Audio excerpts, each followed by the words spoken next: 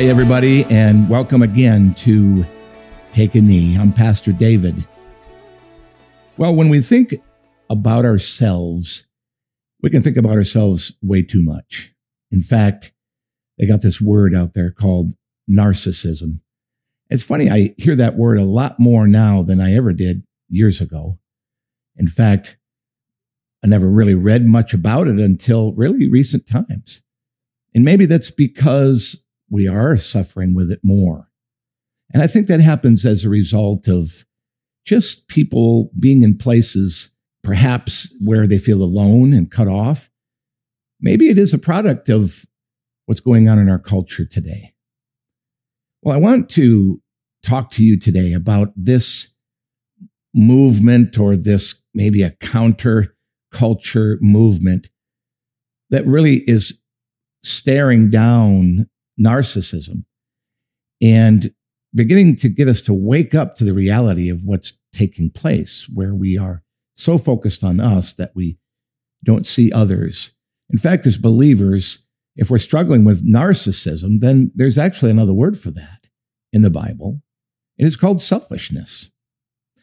And yet, when the Holy Spirit comes and we're filled with Him and we are open to the Holy Spirit's moving inside us, He's actually going to take us in the other direction. Matter of fact, He's going to lead us in a selfless, Christ-like path. And the fruit of the Spirit there is called self-control. Self-control. So that seems like an odd term, doesn't it? Self-control. And I want to talk today a little bit about control, but mostly about this idea of self-awareness, because I don't think we can get to understanding what real self-control is until we understand what makes us tick. Of course, the Bible does say that no one can know what's really going on inside of all of us. No one can do that. And if you're on this path of self-realization, trying to discover who you are, you might end up being a little disappointed. And I know that's a funny thing to say. But what I mean is, we all have shortcomings. So I had a sabbatical this year, and I've taken time to soul search. And that might be a better word, a soul search, which of course cannot be done without the Holy Spirit's presence as a Christian. In other words, I don't want to go internalize. I don't want to go into myself without the Holy Spirit leading me by the hand. Having decided long ago to allow the Spirit of God to speak to me as often as He seems or deems necessary, I gain great insight into what makes me tick. We all can do that. And the Holy Spirit is very ready to help us go there, to know who we are, who God created us to be. But I will say this, the path to self-awareness can be a scary one. Why? Because we are not always going to like what we see. But isn't that the point? That looking into the mirror is inevitable, as James said. If we look into the mirror and we see ourselves and walk away and forget what we look like, that's not a good thing.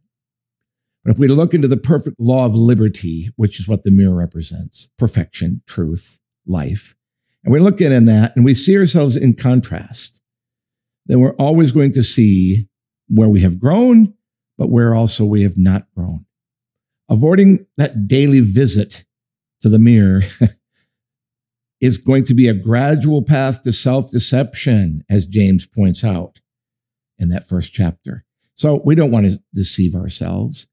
But I've said from the pulpit many times that we blame the devil for so many things. And I'm sure it's quite a bit of what's going to happen. And so what we have here is this exposure. But that's interesting. Then we can jump to John, where he says, but if we walk in the light as He is in the light, then we will experience forgiveness. Our sins will be washed away. We give the Holy Spirit time. See, the challenge is this. Most of us, if not all, have no real clue as to why we do what we do, other than the influence of our sinful nature. If you're a Christian, you know that exists. Or our Spirit-led new nature. See, the Holy Spirit is at work, but there are a lot of times I don't see it. I'm sure you don't either. And sometimes it takes years, or maybe it takes other people to walk up to us and say, I've noticed you're more faithful, you're more kind, that you tend to be more gentle. What's up with you? What's going on? Well, then we can be rejoicing and say, oh, great, hallelujah, I am changing. See, everything else is a mysterious cacophony of thoughts, choices, and instinctive reactions that we often look back and say, what was I thinking? And that's really true. When you think of the selfish, sinful nature, there are a lot of times where, just like Paul, that he says at the end of Romans 7, going into Romans 8, that which I want to do, I can't do. And the thing I ought not to do, that's what I end up doing. And Paul says, who will deliver me from this body of death? Well, he gives us the answer, and you know the answer too. It's Jesus, dying on the cross for our sins, dying on the cross so that the Holy Spirit would come and would begin to do the work in us. History shows us that human beings are self-destructive. Look at wars. You study history, and you look at a lot of real cruelty. But there have been moments along the way where man has sought enlightenment or perfection through various means. And we have these movements. Transcendentalism, a popular movement in the mid-1800s, was an attempt to improve the human condition through a sort of perfectionism attained through better thinking, not necessarily better choices. So the thought was, if I can just get my thought processes right. And you know what? There's some truth in that, isn't there? We know that. Transformation, Romans chapter 12, Colossians chapter 3, to set my heart on things above where Christ is seated, set my mind on Christ and the good and truth. So there is in that. But of course, if Jesus is not involved, then you're not going to see a lot of success. Or the success is temporary. In other words, we can think ourselves out of this mess if we learn more about who we are. Well, that's transcendentalism. If we learn more about who we are, being self-aware is kind of maybe where that comes from. For them, transcendentalists, the icing on the cake is this: man is basically good, and we just need to discover the good in ourselves. Now, if you're thinking that something is wrong with this, or maybe that it smells familiar, you would be right, because that is what this world is infected with. When it comes to theology, if where you start is that man is basically good, we just need to discover the good, then that would not be a biblical path, my friend. That is error. That's not what the Bible teaches. Paul actually teaches us in the book of Romans that man is basically born evil. We're born broken. We're born hopeless. There is no hope for man apart from Christ. So yeah, we're born into this world kicking and screaming and thinking that just good thinking and discovering new ways and thinking myself into goodness is going to do it. Well, it won't. It might bring us some temporary things. The Bible tells us that even our good works without Christ is evil to him. And that's pretty disturbing when you think about it.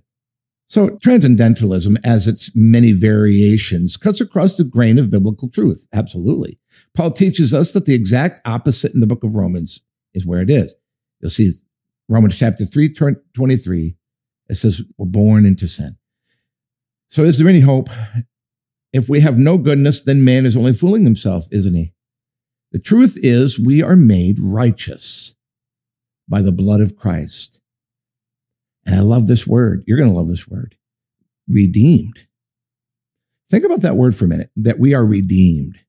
That means taking something that is worthless, has no value, used up, ready to throw away. But yet when it's redeemed, it's given new purpose. It's repurposed. And it now has a value because of its new purpose. Well, that's what Christ does for us. Because we're born into this world full of sin, incapable of saving ourselves. Christ comes, dies on the cross for our sins, and not only does he wipe away our sins, but he repurposes us. Maybe to discover what was always our ultimate purpose. Well, that's a different thought altogether. But repurposing us to have a great purpose and therefore having value. And that, my friend, is your center. That's what you need to discover. That's what's going to set you free. when you come to that place of knowing you have value in Jesus.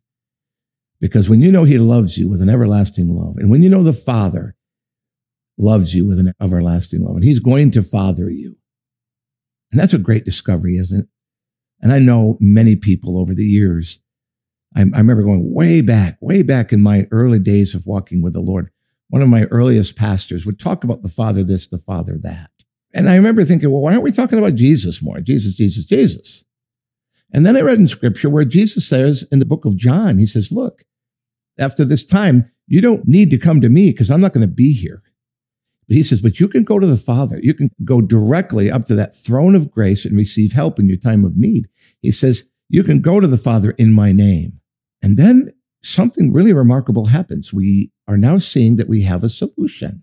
By getting value, we now have a self-awareness that is based on a value that God has given us, that only God can give us, that only is repaired through the emotional connection. And that's the thing.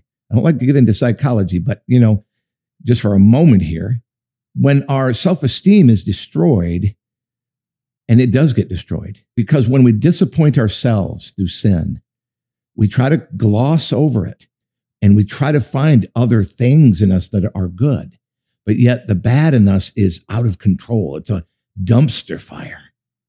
But when we go to Christ and we let him transform us, redeem us, get into our head, get into those dark places inside us, to go after those broken areas, those disappointments, when he can go and wash those away and love us anyway, it's not me loving myself, it's him loving me. And that's what really changes us. Exponentially more when it's the Father. I'm telling you, folks, this is an absolute powerful thing when you can get your arms around it. And I'm only scratching the surface. See, the reason why I mention this movement of transcendentalism is because it seems to rise from the dead again and again in just a different form. It's rediscovered by a new generation of people who are trying to figure out how to be happy without taking responsibility for the consequences of their bad choices. Really think about that for a moment. That this next generation, if they or you, if you're this next generation listening, that you're being taught that you're basically good and that by doing good things is going to make you a better human being. Well, there might be some truth in that, but you know the truth on the inside. You know where the darkness is. Just because you save a tree, just because you save a lake, just because you are able to keep our air clean or save an animal does not change you from the inside. Never will. See, the thought is, hey, we're not that bad.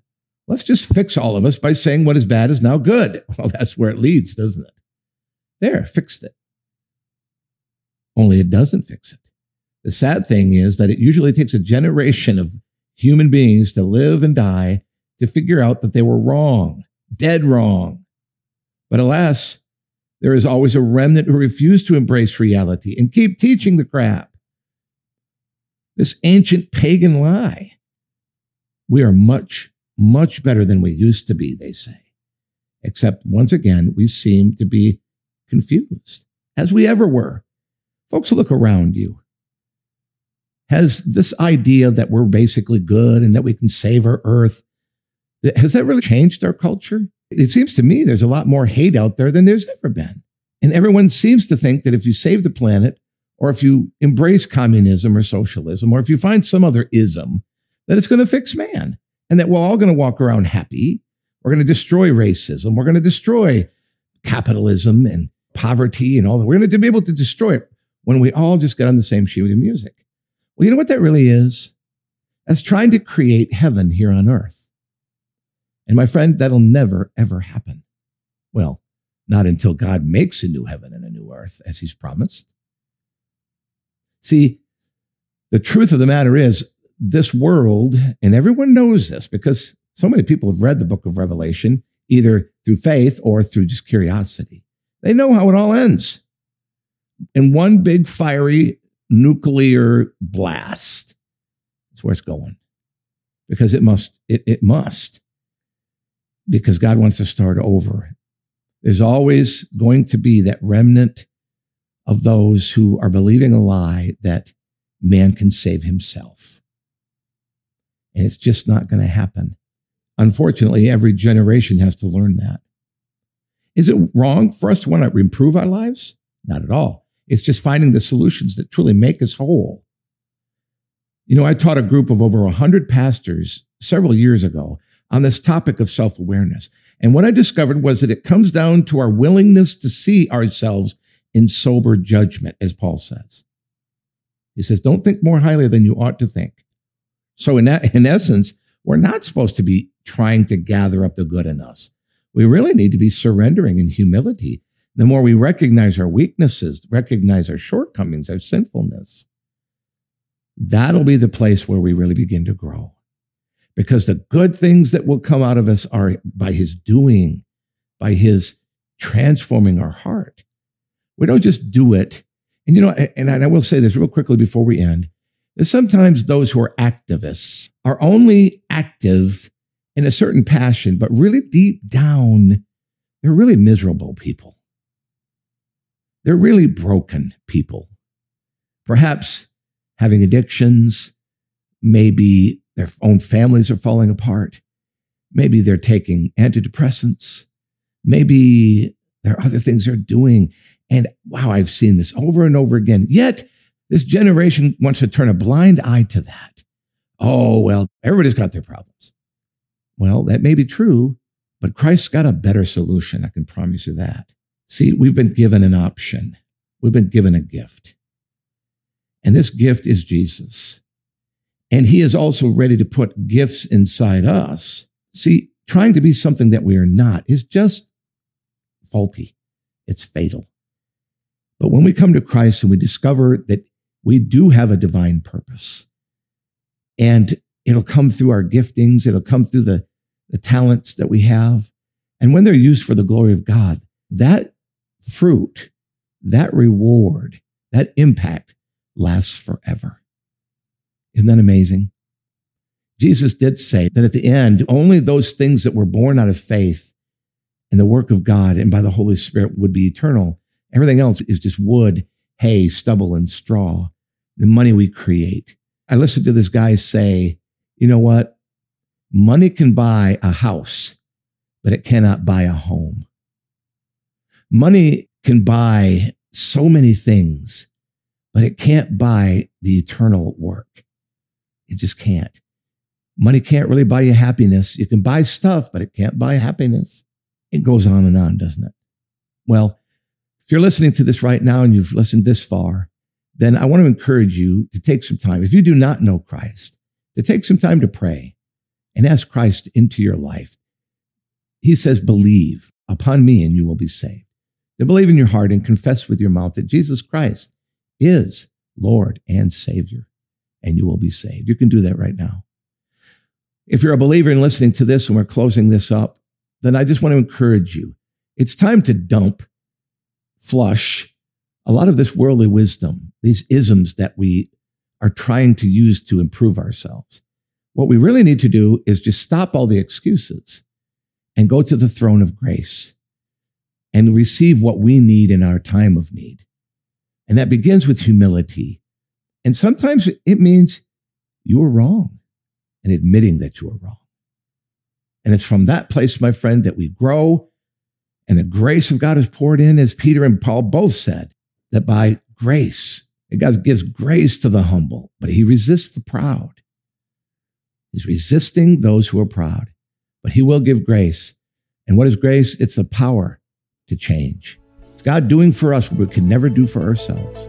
I think it's time for letting him do it, don't you think? Amen. Well, God bless you, and you have a great week, and we'll see you next time.